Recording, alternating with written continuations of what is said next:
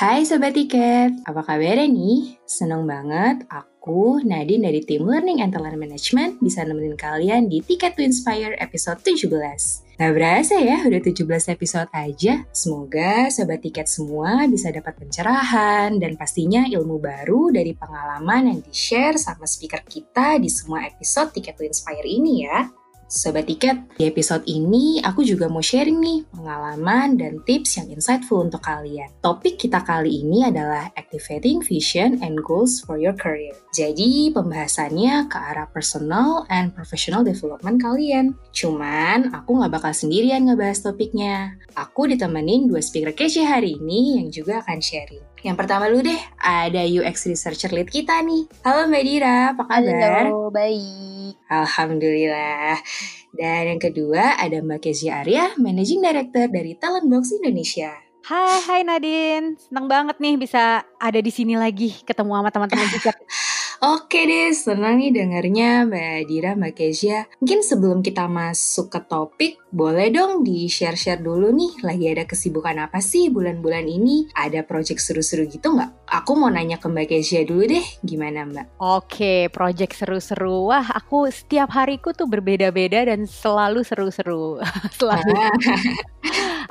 Karena project nih, thank God it's been flowing di saat pandemi ini dibandingkan hanya kan biasa Talentbox ini kan kita do learning sessions, workshops untuk teman-teman itu di area self-awareness, di area team effectiveness, area leadership dan juga mempersiapkan manajer-manajer yang baru gitulah untuk mereka bisa menjalankan role-nya dengan baik. Nah, biasanya kalau misalnya lagi non-pandemi kan aku ngejalaninnya itu kan offline. Jadi selalu day after day ketemu sama klien-klien. Nah, pada saat pandemi ini justru melakukan virtual sessions, banyak klien yang minta kayak sedikit inovasi gitu loh.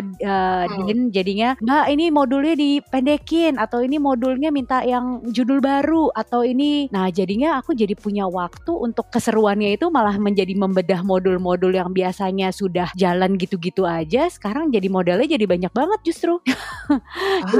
Nice. Jadi melahirkan modul dan topik-topik baru. So itulah keseruan-keseruan hari-hari ini. Ya jadi justru malah lebih baik inovasi dan strategi baru ya. Justru Iya. Nice. Kalau dari Mbak Dira gimana nih? Mungkin nggak jauh beda sama Mbak Kezia. Biasanya kegiatan, contohnya misalnya kita kan di UX Researcher biasa ketemu sama partisipan gitu ya, sama usernya tiket. Jadinya mau nggak mau dari tatap muka semua pindah jadi online. Itu sih yang cukup challenging dari timku buat menghadapi pas lagi masa-masa work from home ini. Ya bisa dibilang awal-awal challenging, tapi makin kesini mungkin orang-orang semua udah beradaptasi ya. Dan kalau ngomongin tadi soal seru-seruan, namanya juga mungkin ini di penghujung tahun, project-project pasti Mbak Kezia juga sama lah, project-project lagi kencang-kencangnya. Yes, kejar tayang semua lagi ya. Kejar tayang semua, seru-serunya. Ya dijalanin aja, yang penting kan kita sehat lah semuanya, walaupun dalam keadaan work from home gitu. Jadi agile-nya dapet banget ya sesuai value kita. Dikumen banget. Aduh, senang banget, seru banget dengarnya. Jadi kalau aku lihat kayak selama hampir setahun ini ada aja ya achievement yang didapat Mbak Dira sama Mbak Kezia dari project-project yang dijalani. Nah, yang aku tangkap kayaknya selain achievement dalam artian project yang lancar, pastinya Mbak Kezia sama Mbak Dira jadi punya skill baru ya, atau improve salah satu skill yang dipunya. Nah, ini jadi relate nih sama pertanyaan pertama aku. Jadi Mbak Kezia dulu deh, menurut Mbak Kezia penting gak sih buat acknowledge atau bahkan track achievement kita selama ini? Penting banget. You can only go through day by day kalau misalnya kita itu punya some sort of understanding gitu ya. Kita nih udah nambah apa ya yang baru ya. Kita nih udah nambah pengetahuan apa, bisa di level knowledge atau bahkan skills yang baru. Contoh yang paling simple sih, terus terang aku tuh gak pernah ngelakuin kayak webinar, ngelakuin kayak virtual classes gitu. I actually have a little fixed mindset tuh ke situ dulu.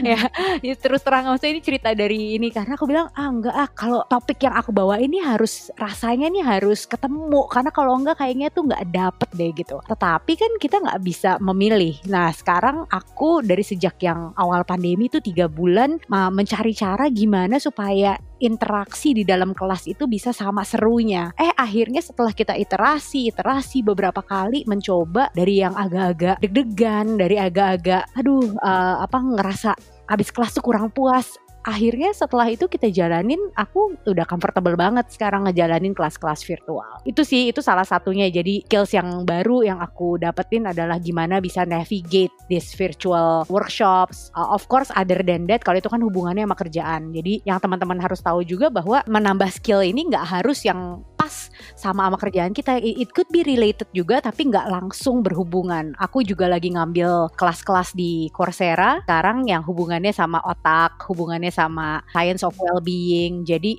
it's amazing ya. Dan ikutan beberapa topik-topik baru yang tadinya hanya bisa ngelihatnya di buku, gak sempat baca bukunya dulu, sekarang jadi punya waktu untuk baca bukunya dan sebagainya. So yeah, I'm taking self-awareness to the heart.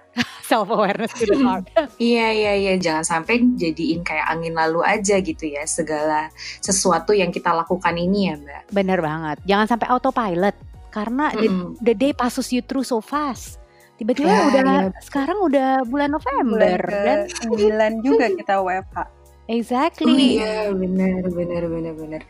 Oke deh, nice. Nah, terus tapi gimana emangnya caranya biar kita bisa track achievement kita kayak semacam journaling gitu gak sih Mbak? Kalau dari Mbak Kezia gimana? Kalau aku salah satu halnya itu I take notes gitu tentang apa-apa aja sih yang aku baru punya, aku belajar karena I do mind mapping quite a bit. Jadi kalau aku ikut kelas webinar atau aku ikut satu session orang lain gitu, itu coretan aku banyak banget dan abis itu aku jadikan modul kan soalnya setelah itu. Jadi of course the learning process tuh terjadinya di situ. Nah tapi kalau misalnya di dalam corporations, I think penting banget untuk kita itu sebenarnya sharing apa sih yang aku pelajarin nih di minggu ini and then share it with your team. Aku tahu banget di tiket itu kalau nggak salah kan ada individual development plan kan. Nah, ideally ini saat-saat ideal banget untuk kita pergunakan itu semaksimal mungkin. Jadi sesuai namanya individual development plan ya. Kita sendiri kan yang harus ngisi individual itu sendiri, nggak bisa diisiin orang lain atau berharap bahwa itu bisa copy paste karena you have to make your IDP itu meaningful to yourself gitu dan relevan dengan challenges yang kita hadapi, relevan dengan hal-hal yang kita perlu tahu di saat sekarang gitu. Jadinya aku sih ngerasa bisa pakai journaling, bisa catatan kita sendiri, tetapi kalau udah ada sarana kayak IDP gitu, make it active.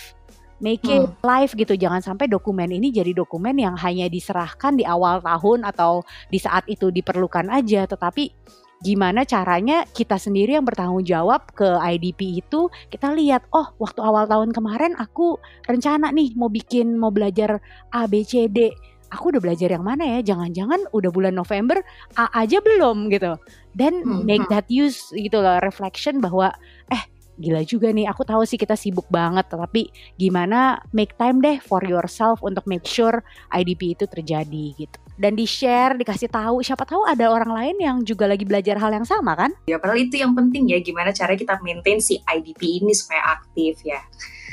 Yes. Oke, oh ya ngomong-ngomong soal IDP deh, boleh dong Mbak Dira di-share gimana sih si program IDP ini yang Mbak Dira lakuin sama tim? Kalau dari timku, IDP itu perlu pertama sosialisasi IDP kan kita sama-sama tahu tuh ada beberapa elemen yang perlu kita isi gitu di form itu gitu kan, yang ngebantu kita buat track achievement kita, track kita udah sampai mana, atau misalnya kompetensi apa sih yang mau kita kejar gitu. Kalau aku sih bilangnya sama tim, IDP ini jadi sebagai self-assessment gitu. Jadi kita bisa mengukur diri sendiri, kayaknya masih kurang dari kompetensi ini. Misalnya kita memang masih kurang di situ, ya udah di sini peran lead mungkin jadi kayak ngebantu mengarahkan kira-kira untuk mencapai kompetensi itu, karena kamu masih kurang, kira-kira kita bisa ngapain ya buat ngasah skill itu atau kompetensi kompetensi itu. Nah, terus paling kalau aku sendiri sih awalnya dilakuin itu per bulan sih, ke tim per bulan. Tapi along the way, kadang-kadang kan beberapa skill atau kompetensi itu nggak cepet gitu, nggak instan gitu kan. Aku ngelakuinnya kan pas barengan lagi one-on-one session gitu. Nggak setiap bulan lagi sih, ini baru kita coba 2-3 bulan sekali untuk ngebuat track si IDP-nya gitu. Karena kayak misalnya kompetensi yang mau dikejar ini cukup hard skill gitu. Jadi kayak sebulan tuh terlalu dini gitu buat dirasa udah sampai mana nih progresnya. Nah, dari situ aku belajar sih dari beberapa bulan menerapkan si IDP session ini. Jadi tahu nih ternyata sebulan tuh terlalu cepat untuk nge-track, tapi kita jadinya sepakat untuk 2-3 bulan nge-track. Kalau aku sih sama tim gitu ya. Benar-benar. Karena terkadang mungkin kalau misalnya sebulan gitu aja nggak berasa ya Mbak Dira ya. Iya, kayak misalnya yang tadi aku bilang ada satu kompetensi yang bisa dibilang cukup sulit gitu, atau mungkin unik, bisa dikatakan unik gitu, bukan sulit ya.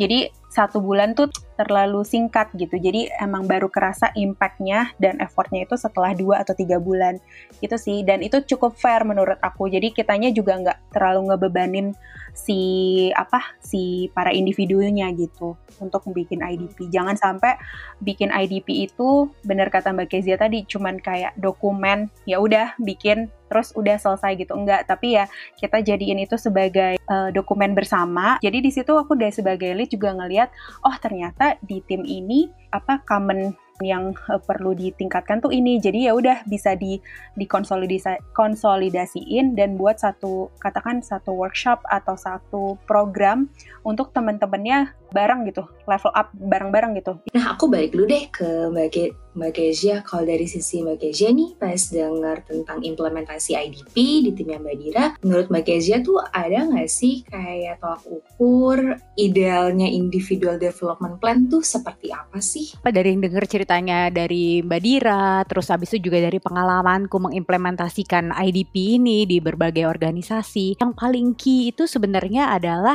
proses kita melakukan development discussion-nya. Ya, jadi sebelum kita ngelakuin yang tadi sesi one-on-one-nya Dira sama timnya, lalu monitoringnya, karena itu tuh yang membuat itu individualize itu adalah that development discussions, untuk tahu bahwa kenapa menurut kamu perlu meningkatkan kompetensi yang ini.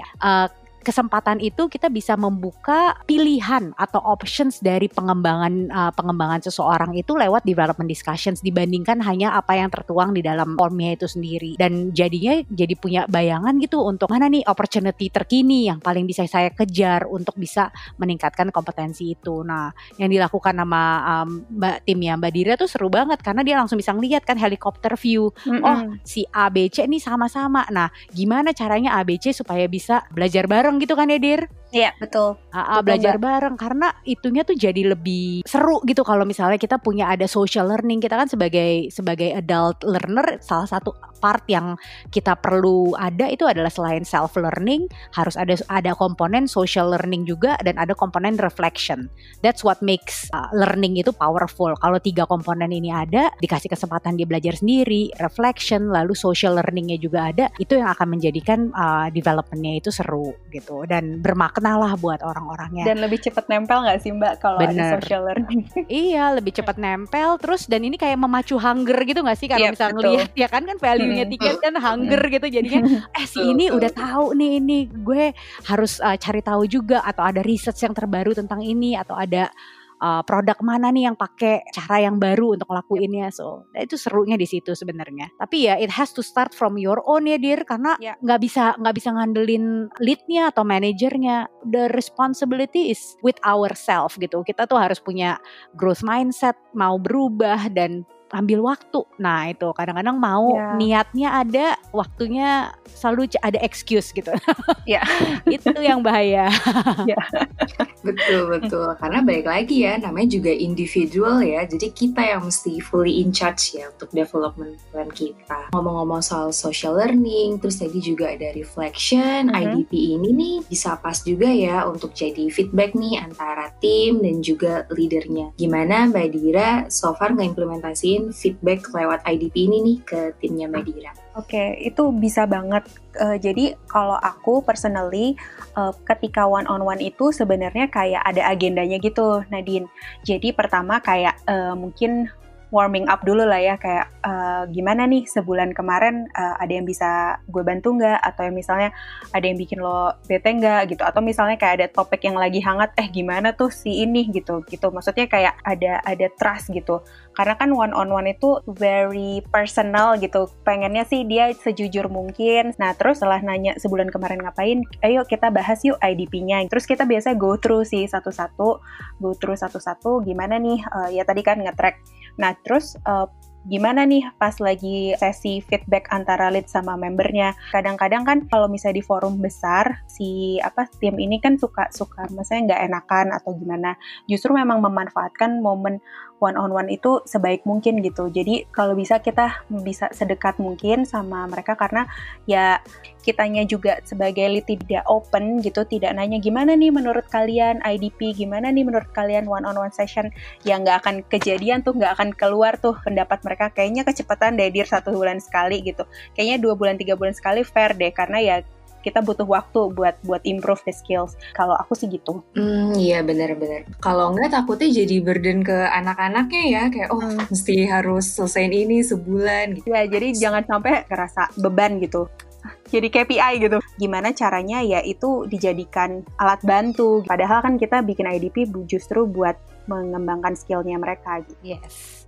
Aku boleh nambahin nggak, Din? Boleh dong Mbak Kezia. Tadi udah pas banget soalnya nih lagi ngomongin yang tadi Dira bilang. Jadi IDP ini bener-bener kita harus ngelihatnya ini yang nolongin kita gitu, untuk kita bisa punya bahasan gitu kan pada saat kita lagi one on one. Jangan sampai sesi one on one-nya itu pun udah kita tahu mungkin manajer kita waktunya nggak banyak, terus kita nggak memanfaatkan itu semaksimal mungkin gitu. Jadinya gunakan itu sebagai satu alat untuk selain kita reflection diri sendiri, untuk kita saling kasih feedback, juga untuk kita menunjukkan our accountability towards our own self-development kan. Dan itu tuh it says a lot banget gak sih kalau lo bayangin ada anggota tim yang bilang ke kita, misalnya sebagai manajer bilang, oh aku tuh pengen belajar A, B, C dan 3 bulan ke depan ini yang akan aku coba lakukan. Aku udah cari bahannya dari mana aja, buku mana yang aku baca. Lalu 3 bulan kemudian ketemu, aku udah ngelakuin apa aja. It says a lot about that person. Ya gak sih? Dan 1 jam gak cukup biasanya. Ya itu dia, 1 jam malahan akhirnya gak cukup, karena you appreciate gitu loh their effort in doing that gitu. I see. Oke deh, tapi kalau misalnya dari Mbak Kezia sendiri, menurut Mbak Kezia, kita tuh sampai mana sih kita tuh udah tahu kalau misalnya, oh ya nih akhirnya IDP gue ada salah satu yang achieve. Di sisi Mbak Kezia gimana? Kalau aku tuh success kriterianya untuk setiap skills itu mungkin berbeda-beda, tetapi the moment you can apply it in your activities itu jadi sesuatu yang justru udah successful, karena nggak usah membandingkan sama orang lain ya. Kalau learning itu kan benar-benar rate-nya semuanya juga berbeda-beda, topic of interest juga berbeda-beda. Yang penting itu kita membiasakan diri dulu untuk melakukan pembelajaran, lalu abis itu ambil waktu untuk supaya pembelajarannya itu meaningful buat kita, dan mencoba mengaplikasikannya gitu. Mencoba mengaplikasikannya on your day-to-day activities, dan reflect on it. Ini helpful nggak ya? Atau ini gue bisa bikin caranya justru lebih bagus lagi seperti apa gitu. And that's already successful I think. Jadi kalau aku pas lagi di IDP itu kan emang ada kolom tentang success criteria ya, atau matriksnya gitu. Kapan sih kayak kecentang nih ini udah bener atau udah selesai gitu si IDP-nya gitu untuk satu kompetensi. Nah biasanya mungkin ada sih secara textbook gitu, misalnya satu kompetensi di secara teori memang idealnya seperti ini. Tapi kan benar kata Mbak Kes tadi, kayak itu sebenarnya bisa ngukur diri sendiri dulu gitu. Nah itu biasanya aku kayak sama member tuh pasti kita diskusi dulu. Nah menurut lo yang dikatakan sukses di kompetensi ini sampai mana sih gitu. Jadi kayak ada tetap didiskusikan supaya misalnya menurut gue ini seperti ini, kayaknya belum deh. Jadi intinya kita ngajak diskusi, jadi nggak ada kesannya terlalu subjektif gitu. Nah itu yang sangat dihindari sih, jangan sampai subjektif banget. Pada pengennya sih dua arah gitu. Terutama kan sekarang timku juga reportnya ada kayak secara tidak langsung ada juga misalnya tim desain gitu kan. Jadi nanti kita bisa konsolidasiin juga ke tim desain. Kayak gimana sih untuk dia kira-kira udah achieve belum ya, udah sukses belum ya di kompetensi ini. Intinya bertanggung jawab sama apa yang dia sanggupi gitu ya Mbak Kes ya. Kayak accountability supaya, tadi. Jadi nggak terbebani gitu dianya. Yes, bener banget. Oke. Wah, nice. Jadi ada pencerahan nih ya buat Sobat Tiket sekalian, terutama yang ada planning mau buat individual development plan, biar acknowledge nih, oh ya apa sih yang perlu gue improve lagi, apa yang misalnya perlu coba gue explore lagi gitu ya mengenai personal dan professional development gue. Oke deh, kayaknya udah hampir 30 menit, gak berasa ya ngalir juga. Seru banget bicara soal IDP ini. Kami rasa wejangan-wejangan tadi setidaknya udah nambah pengetahuan Sobat Tiket ya mengenai personal dan professional development Sobat Tiket. Thank you Sobat Tiket udah dengerin Tiket to Inspire episode 17 ini. Kami pamit take off dulu, sampai jumpa di lain episode. Mau kemana? Belajar hal baru. Ada tiketnya.